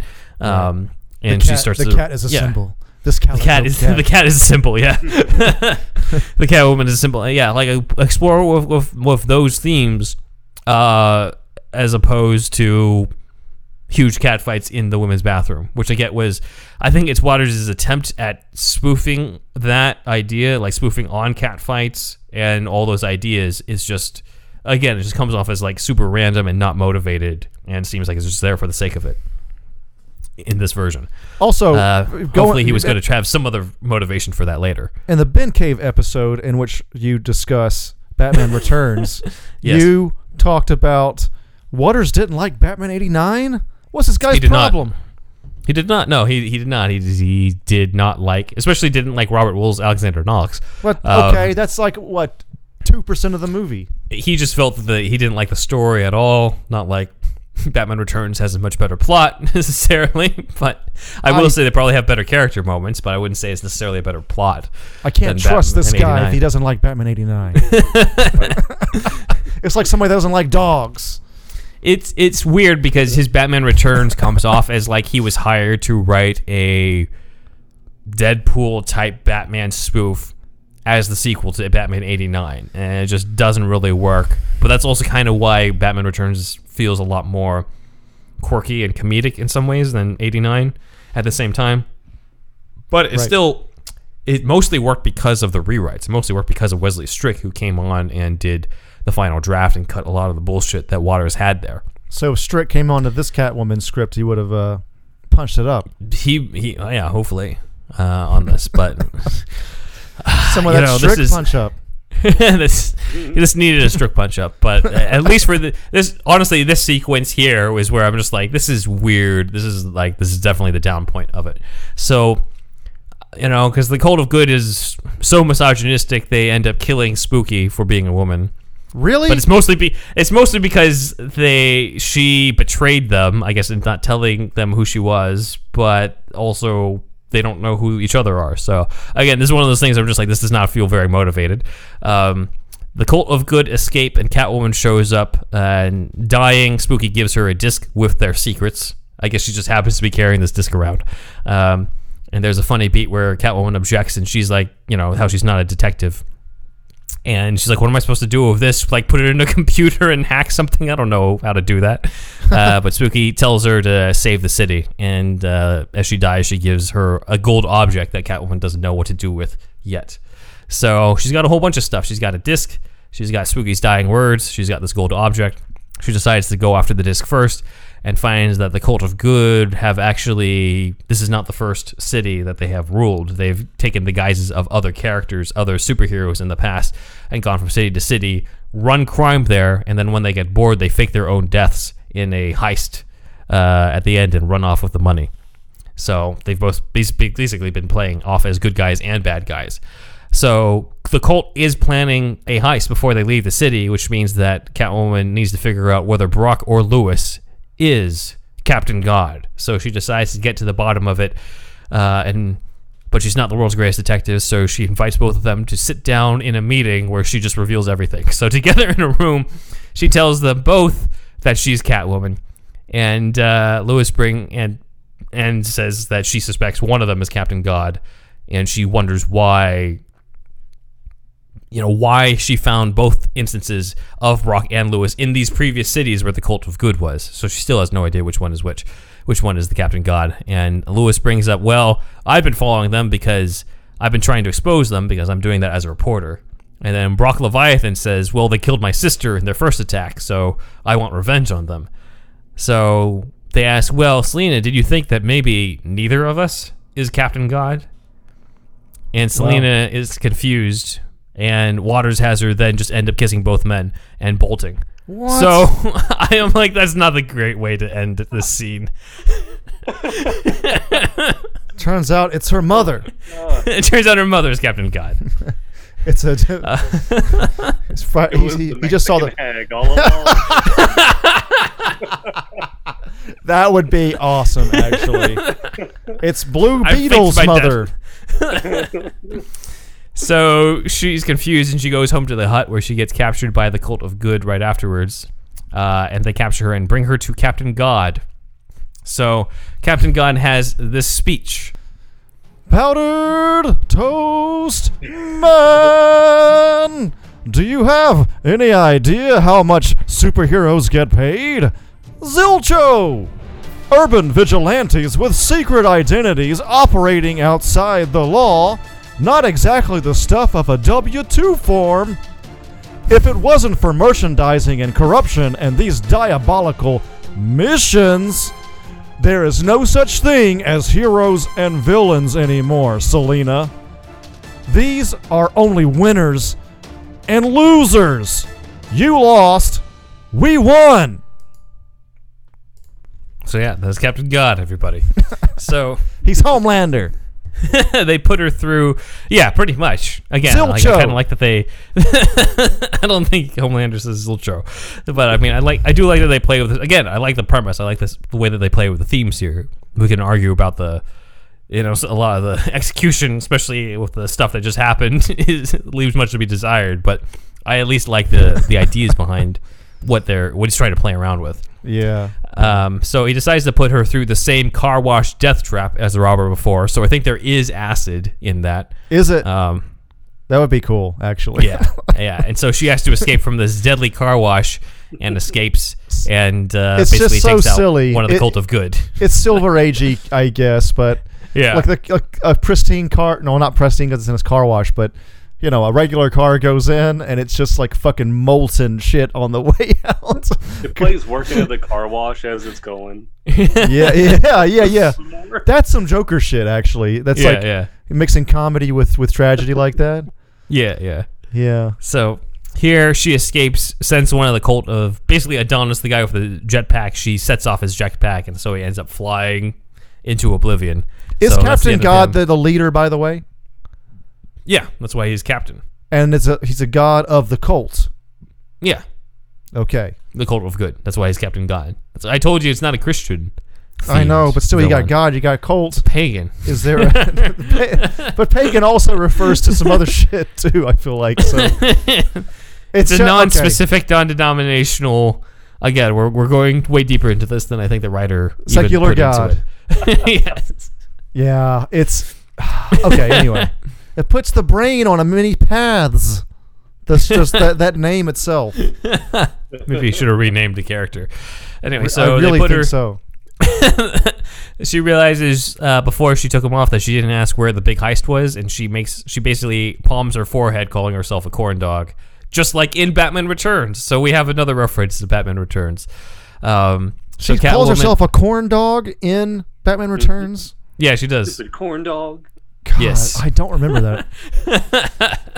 Daniel Waters did. He was clearly proud of it and put that in this. Much better than that fucker Knox, that's for sure. Fuck that guy.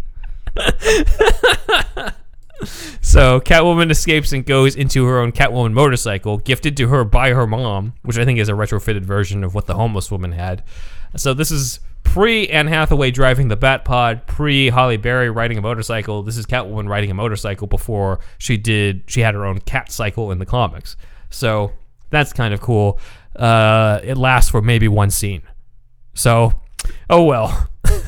Does he describe it as is it described as like being cat-like? Having cat shit No, on it? I think it's just a regular motorcycle, unfortunately. The cat cycle, dude. That'd be cool. Might as well, if you got Captain God and Cactus and Spooky and everything here, you might as well put the cat head on the front of the motorcycle. So there's two remaining Cult of Good members left because everyone else is dead, and that's Captain God himself and Cactus, who's the guy he's got like a gun arm type of thing. And he's got like a spiky jacket or something? Something like that. I got to reread the description. He's a punk rocker kind of guy? While they have a confrontation, the National Guard shows up with the mayor. And the mayor of Oasisburg says that they got a CD with evidence that the Cult of Good is actually bad, and the National Guard is coming to take you down. And we find out that this is happening because Selina's mom took the CD. So we've moved on from floppy disks saving the world to CDs saving the world. Compact disc now. Yeah. To be fair, this is written before No Man's Land, so that's just how outdated No Man's Land was with the floppy disks. Yeah, they had that disc in Batman Returns. Alfred was. That's true. Over there.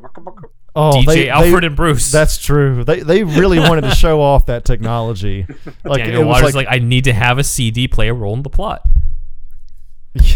I mean, even in Independence Day, right? That had like a floppy disk that that destroyed the aliens or something. Oh, I forgot about that. They uploaded the data somehow into their fucking the alien mainframe, and that floppy disk saves the day. That movie is fucking awesome, though. Anyway, Independence Day fucking rules. Go back and watch it. Like it's actually cheesy as hell, but it's good. Skip the sequel. I know. Let's see. The National Guard goes. Yeah, we all did. Yeah, the National Guard goes after the cult. Cactus escapes, but Captain God runs off, and he comes back with a bazooka, and that's when the National Guard shoot him to death with armor-piercing rounds. So that's the end of Captain God. Catwoman goes, and she has to know who it is, so she takes off the helmet, and he's revealed to be Louis Lane, which means that Brock Leviathan is innocent. So, oh shit. Selina settles down with Brock. Second biggest dick in the town.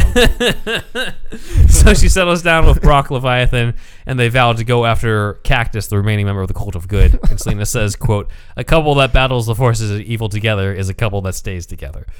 So Brock decides he's going to gift her a ring from the dead sister.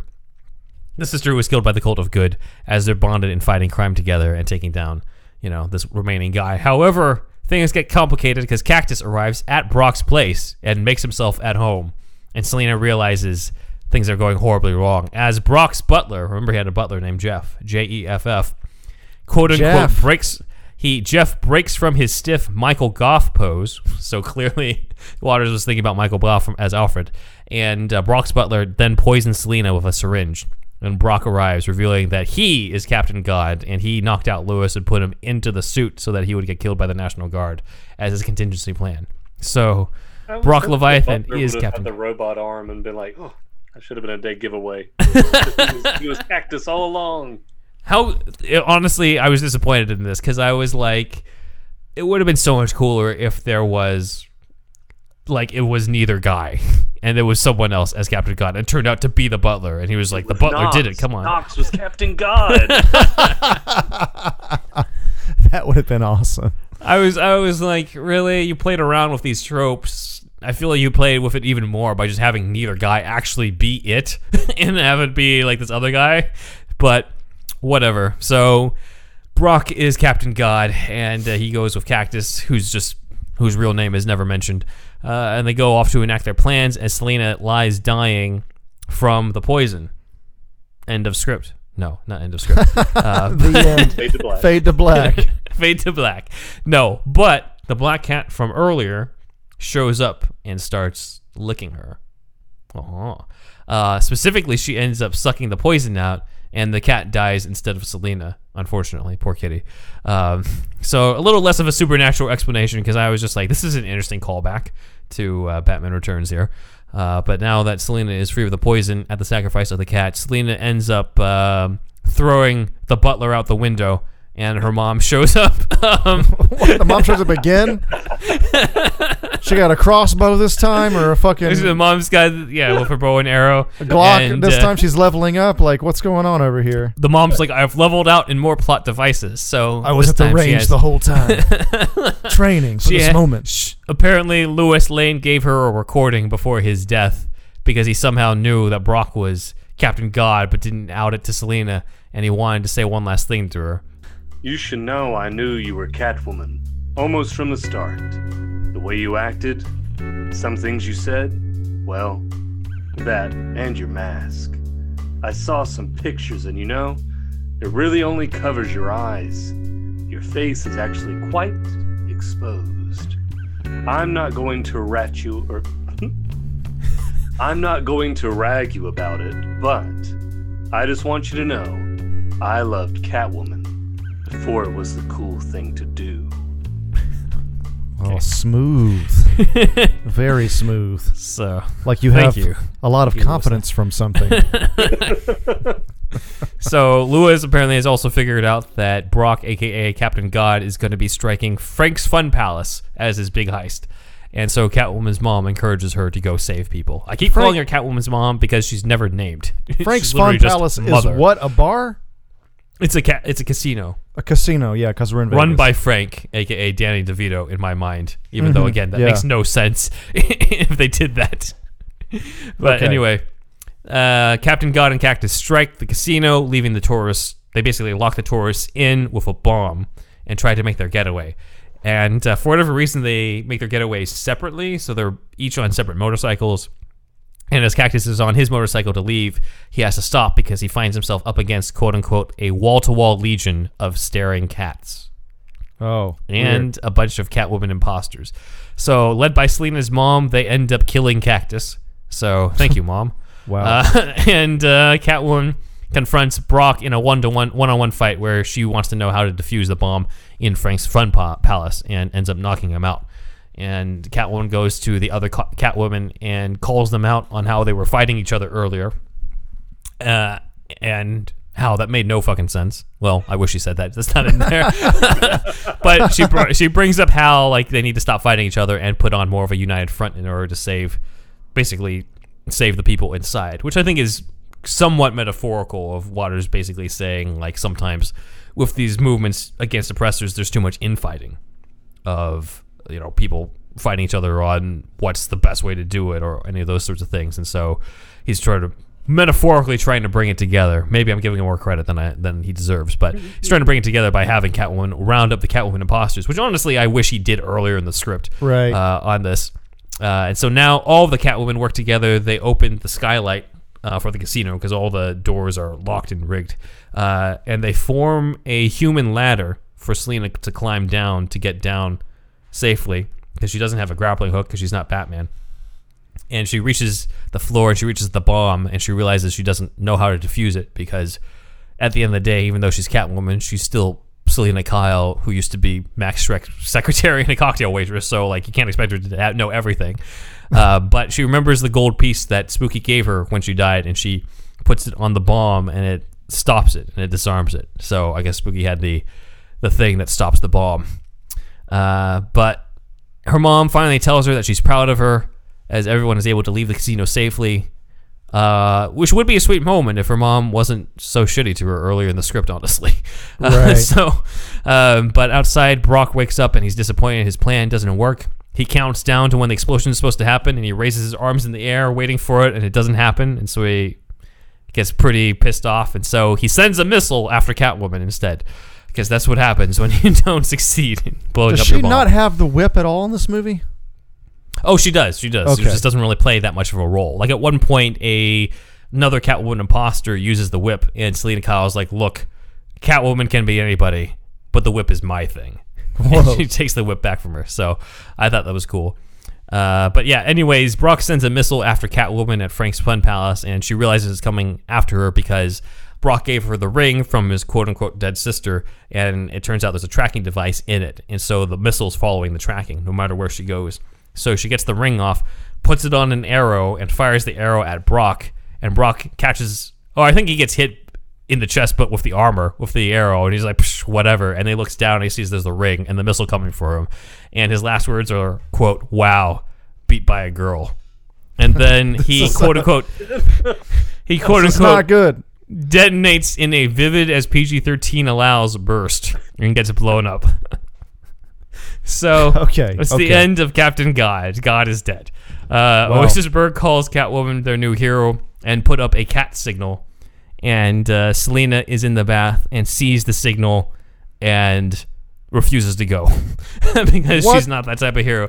She's not that type of hero. She wants the town to play a different song, she says, and we have basically a whole montage of men and women treating each other with respect. You know, there's a purse snatcher who like tries to snatch a purse, and then he like sort of sheepishly walks back and apologizes for doing it because he's actually afraid, because again, everybody's seen these women as Catwoman type of thing. So it's just trying to basically promote the idea of some sense of respect.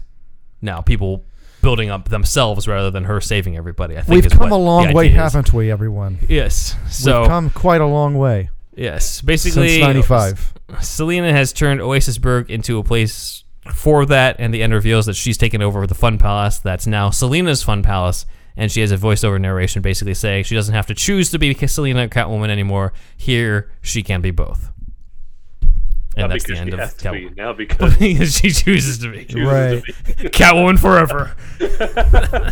Residency in Vegas.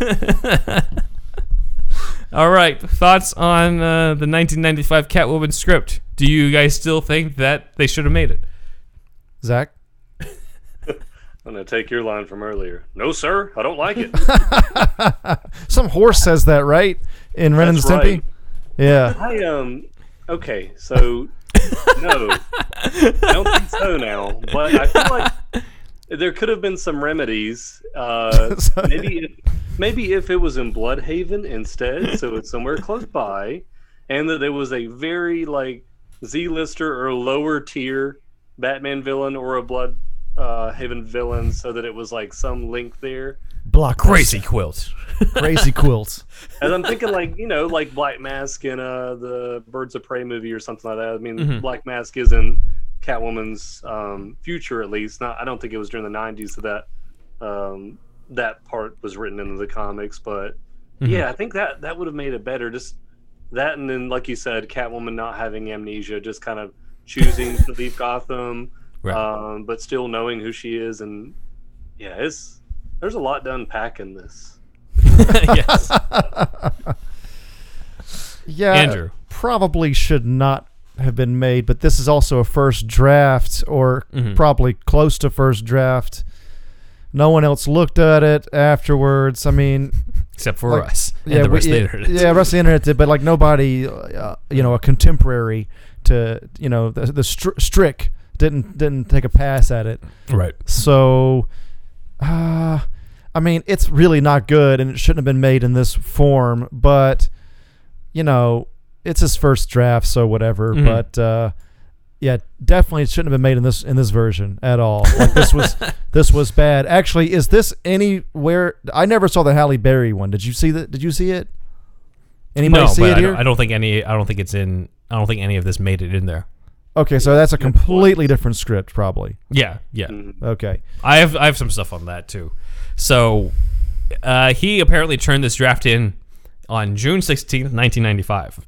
Now, why is that significant? Because that was the opening day of Batman Forever.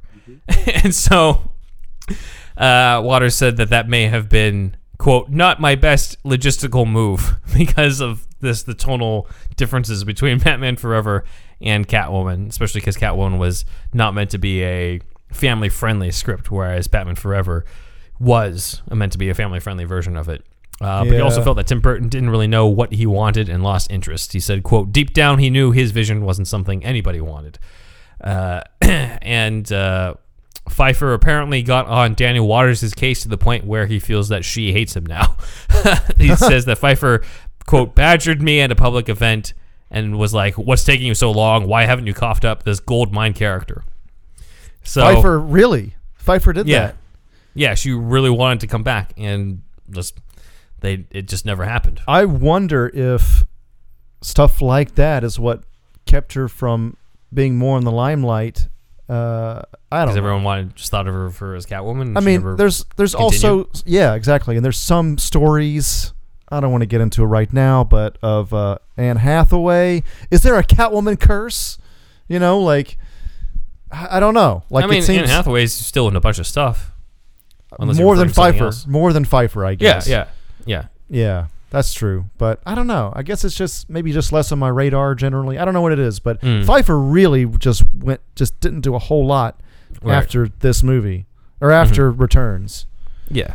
So I don't know. Let's see. Eventually, they did consider rebooting Catwoman completely, and so they're just like, let's try it with Ashley Judd. So this may have been when they started doing scripts that didn't have Selena Kyle's character at all. I'm not sure if they were just like, oh, let's just reboot it with a different actress as the Selena Catwoman, or they're just like, fuck it, Michelle Pfeiffer is this version of Catwoman, and here's the new Catwoman who's a different character. Nicole Kidman was also apparently considered post Batman Forever, so that would have been weird. Yeah. Hollywood Reporter described the script in 2001 as Catwoman being a, quote, cat-loving gymnast who runs an animal grooming business. While she is a vulnerable woman, her alter ego Catwoman is super confident and fights evil. Does she have the shaggin' wagon from Dumb and Dumber? I don't think that's in there. But with a cat?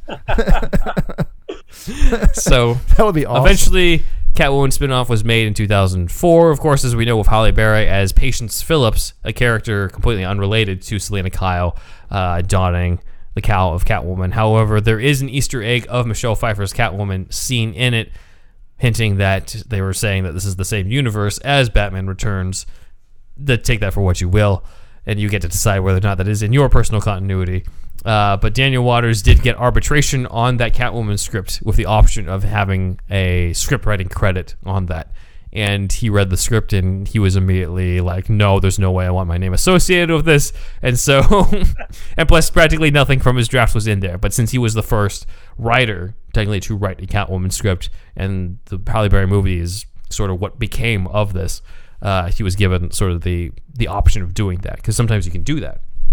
You can have the option of having your name credited. Like, that's how Sam Hamm still has sort of a story by credit on Batman Returns, even though they didn't go with his specific script. Right. Is because he was technically the first writer on this version. There was yet another attempt to bring back Michelle Pfeiffer's Catwoman by John August, the writer John August, who did Big Fish with Tim Burton. However, that's a completely different project, and I think I will save that for our Patreon users. Big Fish was not good. I saw that in the theater. You didn't like it? And you liked it? Yeah, I like Big Fish. I really... I don't want to get into bold statements. That's what we used to do in Superhouse back in the day. Right. But Tim Burton's so hit or miss for me. And most of his good shit was before. Like, I agree with that. Yeah, I think most people would. Yeah. I think most people agree with you on that. Yeah. Alice in Wonderland, it fucking sucked. Anyway, all right. Let's keep... I don't want to be negative. All right. Let's keep going. Well, that is pretty much it for the Catwoman project. So that is superhero stuff you should know.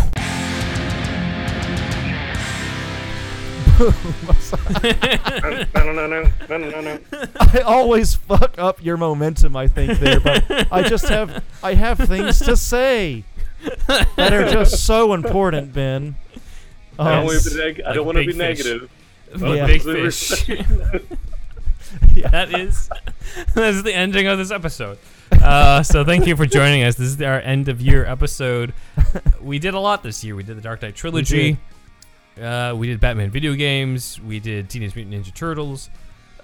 We did all the Batman comics in relation to coronavirus-like pandemics. All the including Batman ones comics. that we didn't know. Yes, all Batman We did comics. all it feels of like. them. You know, we have Bended. 7 hours of Superman the movie, brought down to 5 parts, but it's honestly totals out to 7 hours. So it's enough for you to watch Superman the movie about 3 times. I really we're gonna enjoyed watch with that, it. though. That was cool. It was we did Batman Yeah. for 2 years, basically, pretty much. So we have a little detour into Krypton and Smallville and Yes. Metropolis was fun. Yes. So Yeah, and then we also, we also brought Zach on, and as well as a whole bunch of other guest stars. But Yeah. thank you for being a part of this, Zach, and for being a part of this podcast as a Oh yeah, contributor. of course. Yeah, thank you, Anytime man. to talk Batman. Yeah. I guess, Andrew, we've never really officially talked about, because our listeners might notice it's mostly just been you and me for the past couple months. I thought you might bring this up. Yeah. Wolfie just wanted to go his own path.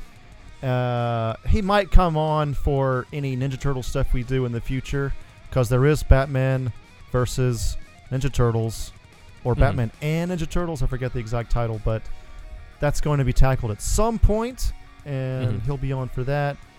But he just had his own. He wants to do his own thing at the moment, so he's pretty much just going to be a guest host. It's going forward. Sorry we didn't cover that sooner, but that's just what happened. So yeah, that's where we're at now. So thank you again, guys, for joining us. Next year, when we start up, we will be covering all of the Zack Snyder-related DCEU verse, because the Snyder Cut is coming, and we feel like we should be prepared. So we're going to start with Wonder Woman 1984, because that's going to be a new release coming off. We'll probably cover... We did do a Wonder Woman episode, but it was more of a review, so we'll probably do a deep dive. As well, Man of Steel, Batman vs. Superman, Justice League, as well as some of the comic book related stuff. So I plan to cover stuff like Batman's meeting of Superman in the comics, their first meetings throughout the ages, all the different fights they've done throughout the ages to coincide with that. But a lot of next year will be on that. Personally, can't wait for the Man of Steel one, because it's that's coming up in January. Fucking bloodbath, bro. It's gonna be a fucking bloodbath. I'm gonna put a disclaimer on that episode. Let me put it that way.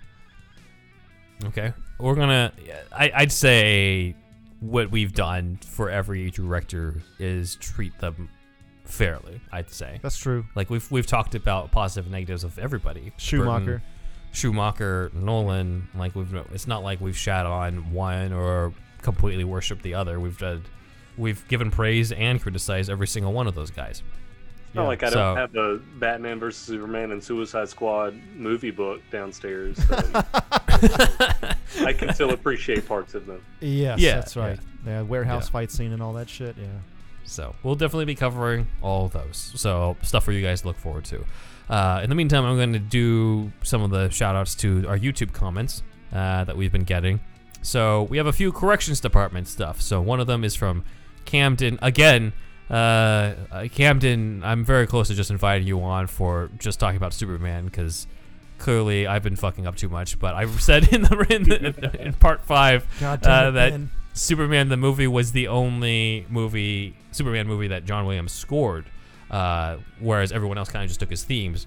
Camden corrected me, saying that Williams actually wrote new themes for Superman for The Quest for Peace, but he left the conducting of the orchestra and I guess filling in the rest of the score to Alexander Courage, which is why Alexander Courage is credited for the score. That is interesting. I did not know that. Yeah, I did not I've know never that. The seen previous stuff I Suits should 3 know. and 4.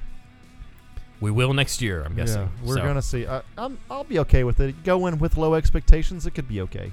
Yeah. Yeah. Mitt Bronx is back, and he brought up how I talked about in the podcast how Larry Hagman from Dallas, who was JR, has a little short role in Superman the movie as the one who gives mouth to Miss Tessmacher, And Andrew said he was not familiar with Dallas because he knew other retro TV shows like I Dream of Jeannie, and Mid Bronx has Nick at chimed in Night. saying, yes, Mid Bronx says Larry Hagman was the male lead in I Dream of Jeannie as Captain Anthony Nelson. So that you should know who Larry Hagman is what he's saying. He didn't say it like that, but I think that seems to be the subtext Okay. of that. Let me address this. It is funny, but I haven't seen him since the 90s, and I wasn't paying attention that well when I was a kid. So, okay, yeah, it's a stupid mistake on my part, but I don't know, man. I that wasn't my main focus when watching I Dream of Jeannie. Also, let's put it that Nor way. is his role in Superman like the most memorable compared to like Christopher Reeve, you know, like so. So I mean, yes, of course he's right, but yeah, okay, yes, I'll take it. I'll take that. All right. Let's see. Next one is Captain Beastwinger. Has been leaving a lot of comments for us. This is Cool new, yeah, thank you, Captain Beastwinger. Cool name. This was on one of our. This I believe is on our Batman Forever novelization one. He was talking about Chase Meridian. He says, quote, Chase didn't make it as a big role in the comics because he already had a doctor-therapist mother figure, Leslie Tompkins. So, what do you guys Sure, think yeah. of this? Zach? No, I mean that's like a totally different role. That's like Yeah, a I agree. good mother role for Bruce. You know, Chase Unless we're Meridian. gonna Chase make- Meridian is just like a love interest. So I knew we wanted to explore the psychology of Bruce Wayne in Batman Forever, but I don't know if we need to give him an Oedipus complex with Yes. Jason Meridian and Leslie Tompkins on this. Also, I've always seen Leslie Tompkins as a medical doctor, not as a therapist. So Okay, yeah, there you go. you know, so I mean, I kind of get what he's talking about. I do think some form of Leslie Tompkins has crossed over, or like some of the stuff that we saw Gordon and Rachel do in Batman Begins could have been Leslie Tompkins if we were to stay closer to the comics on those things. But Chase Meridian, I'm like I don't really see how she could have had a role in Batman Forever for me personally. But I like the idea of bringing her into the movies at some point. I just don't see how she might have fit into that movie. Right. But I don't think that's what he meant, though. He's mainly just saying, like, Chase didn't have a role in the comics because there was already somebody who was a therapist to him. But as I said, like, Leslie's more of a surrogate mother and not really a therapist so much. I think sometimes she does play that role in, like, Haunted Night. I think she's like that. But for the most part, I kind of see her more as, like, a colleague of Thomas Wayne who is also a medical doctor type of thing. So, let's see. Moving on. Last comment is a nice real one. quick before we get to that. Yes. So you're a big Nickelodeon fan back in the day. You watched Nick at Night as well? me, Yeah, Zach. yeah, sometimes. So we're about the same age too. So you're aware of their fucking kind of general lineup back in the day. little Dragnet, bit. Mork and Mindy, fucking. Okay, all right. I just want to know. Like, I sometimes feel like I'm the only fucking guy that watched that shit at night, other than my dad. Yeah, when I stayed up, I would definitely watch it. Okay, cool. All right. Yeah. Nice. That's all. Okay, let's move forward. New comment from Julian James at Big Daddy Julian J on Twitter. I let him know that we addressed some of his corrections department stuff, and he said, quote, shoot through it yesterday, loving these. You guys are great. Hope you'll do more DC films. Wait till you see next year. And he says, y'all, it really shits when that guy says that, but now I can't stop. Okay. Ben sent me this before we started recording. Great comment. Thank you. Several things to unpack here. First of all, the only Australian we've interviewed for the show, also named Julian. This is before Ben was a co-host. It's just this is before that time, and that's only on iTunes right now, not on Spotify, not on YouTube just yet. Julian Ledger, his dad actually did some Marvel covers, actually. So I forget what his dad's name is, but his name is Julian Ledger. Other thing is, that guy, we say our names at the beginning of the show every time. Come on, man. Throw me a bone here, but I'm glad that I could bring the joy of y'all to Australia. So Yes. that's pretty funny. So thank you for the comment. I'll just call you that guy from then on. That Just be guy. this I'm is that Ben, the guy. man who's Twitch about it. With that guy. He chewed through 5 episodes and he's still calling me that guy. Come on, man. Thanks, We'll let him Ben. And respond, I like yes. that guy that says y'all. To be fair, he doesn't know which one of us was on Twitter to respond to him with that. So. But he could have said your name still. Come on. Oh, well. man. Yeah. I'm the one that says y'all, though. Come on. Yes. Yeah. That y'all guy. All right. Ah, shit. All I right. thought that comment was funny, so. Anyway, thank you. Last comment is from SDCT Productions. Quote, as a filmmaker stuck in the madness of this pandemic, this podcast has saved my life. So, Yeah, thank you very that's much. That means really- a lot. I was thinking about, like, if we made any kind of positive influence over the year, like a little before you sent that to me, Ben, and that's really Mhm. cool. So, Yeah. yeah, I'm glad we could do that. Yeah, no, I mean, I think, thank you very much for listening, and hopefully this will, I'm not sure whether this whole podcast saved my life is an exaggeration or if you're going through some shit you weren't talking about, but either way, we're grateful to have you as a listener, and we hope that this continues to bring you joy during this time that I know has been very trying for us. I think we're very grateful over on the podcast that this was a good year for this specific show. When I know that this was not a very good year for a lot of other people, but I'm for one, I'm grateful for what we were able to do for this year in our growth. That's the thing. Like, we suddenly found ourselves in quarantine Mhm. and lots of time at home, still had the internet, so we really, tried to hone this show in more and more. We did, yeah. And, yeah. Over to that guy. Over to that guy. Okay. Thanks again, everybody, for this year. This is, of course, the last one. And thanks, Zach, of course, for coming on again. So, and with the awesome art always as well. And the voices. Are you fucking kidding me? So, like a triple whammy there, man. So, anyway, again, Kooky Noms, Matt Herring, Elijah B, Shamrock Balls, Aaron Willett, Ian H, Dan D, Leom O, Super Inframan, and Douglas P. Thank you for being part of our Patreon this year, and hopefully we can continue this beautiful relationship into the new year.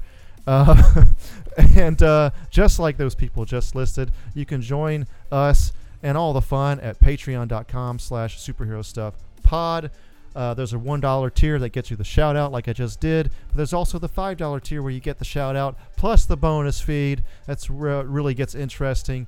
And that's 4 episodes a month, $5 a month. It's almost $1 an episode, and you can cancel anytime. So there you go on that one. It's usually like a deeper dive kind of a thing.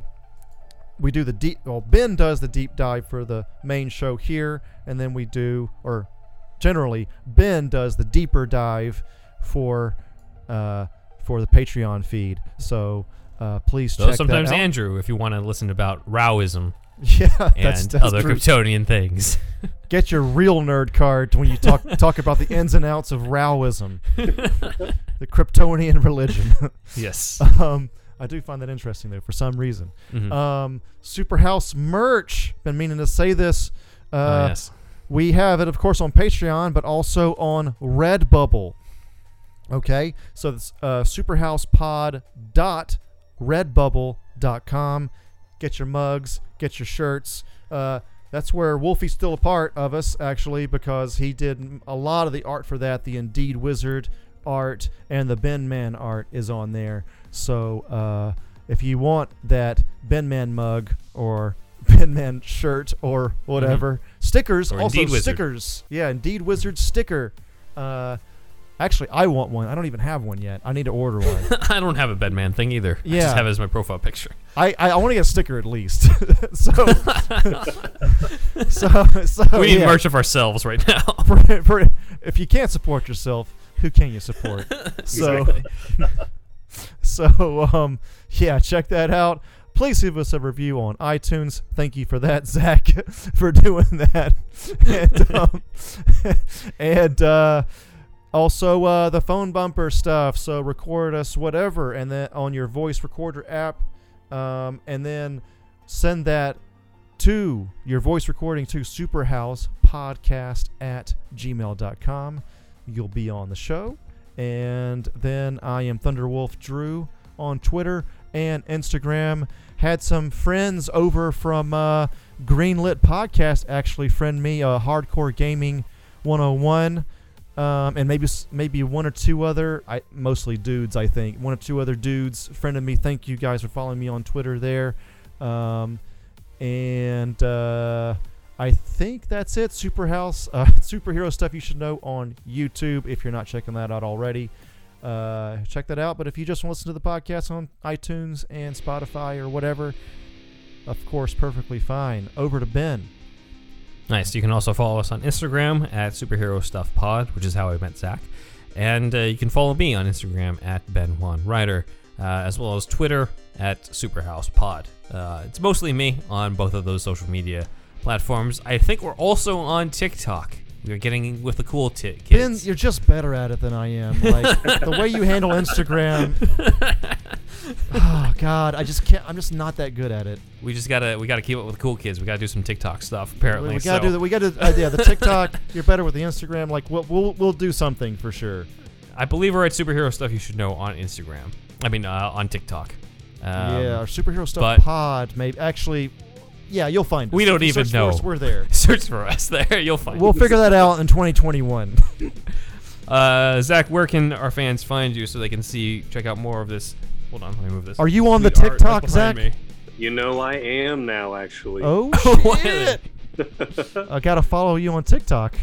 Yep, it's the same thing. I'm currently updating my website, but on Instagram and TikTok, it's Zachary Jackson Brown Art. So same Nice. name. You can follow me there. Same shit, but you can still watch it anyways. Drawing Nice. and stuff. It's almost the same as Instagram, but well, it is a little different. But anyway, Lots of vidges for the children. that is true. We gotta edit our videos down to 1 minute. We can't even do a podcast that's under 1 hour these Yeah. days. So we're really struggling. It's TikTok's rough. gonna challenge us. It's rough. It's a rough world, Zach. You gotta do some behind the scenes shots, you know. Yeah. That's true. True. Okay. We'll I do that did next want time, to. I guess. did want to reveal like Ben usually does the script writing, of course, and the screenwriting, but I am the tech guy. I handle the podcast editing and all that kind of stuff. So that's how we balance out our workload, generally speaking, and the Photoshop generally, unless Zach is doing it. So Yeah. I don't know why I want to talk about that, but I just get at the end of the year shit. I don't know. Just more It's info. a special episode for you guys who have been sticking with us or first heard of us in 2020 and have been following along with us this year. So, thank you very much for Yeah. listening, and hope you enjoy what we have in store next in 2021. Happy New Year to everybody. Happy New Year! All right, kiddies, this is your old Uncle Joker saying that it's time to ring in the new year.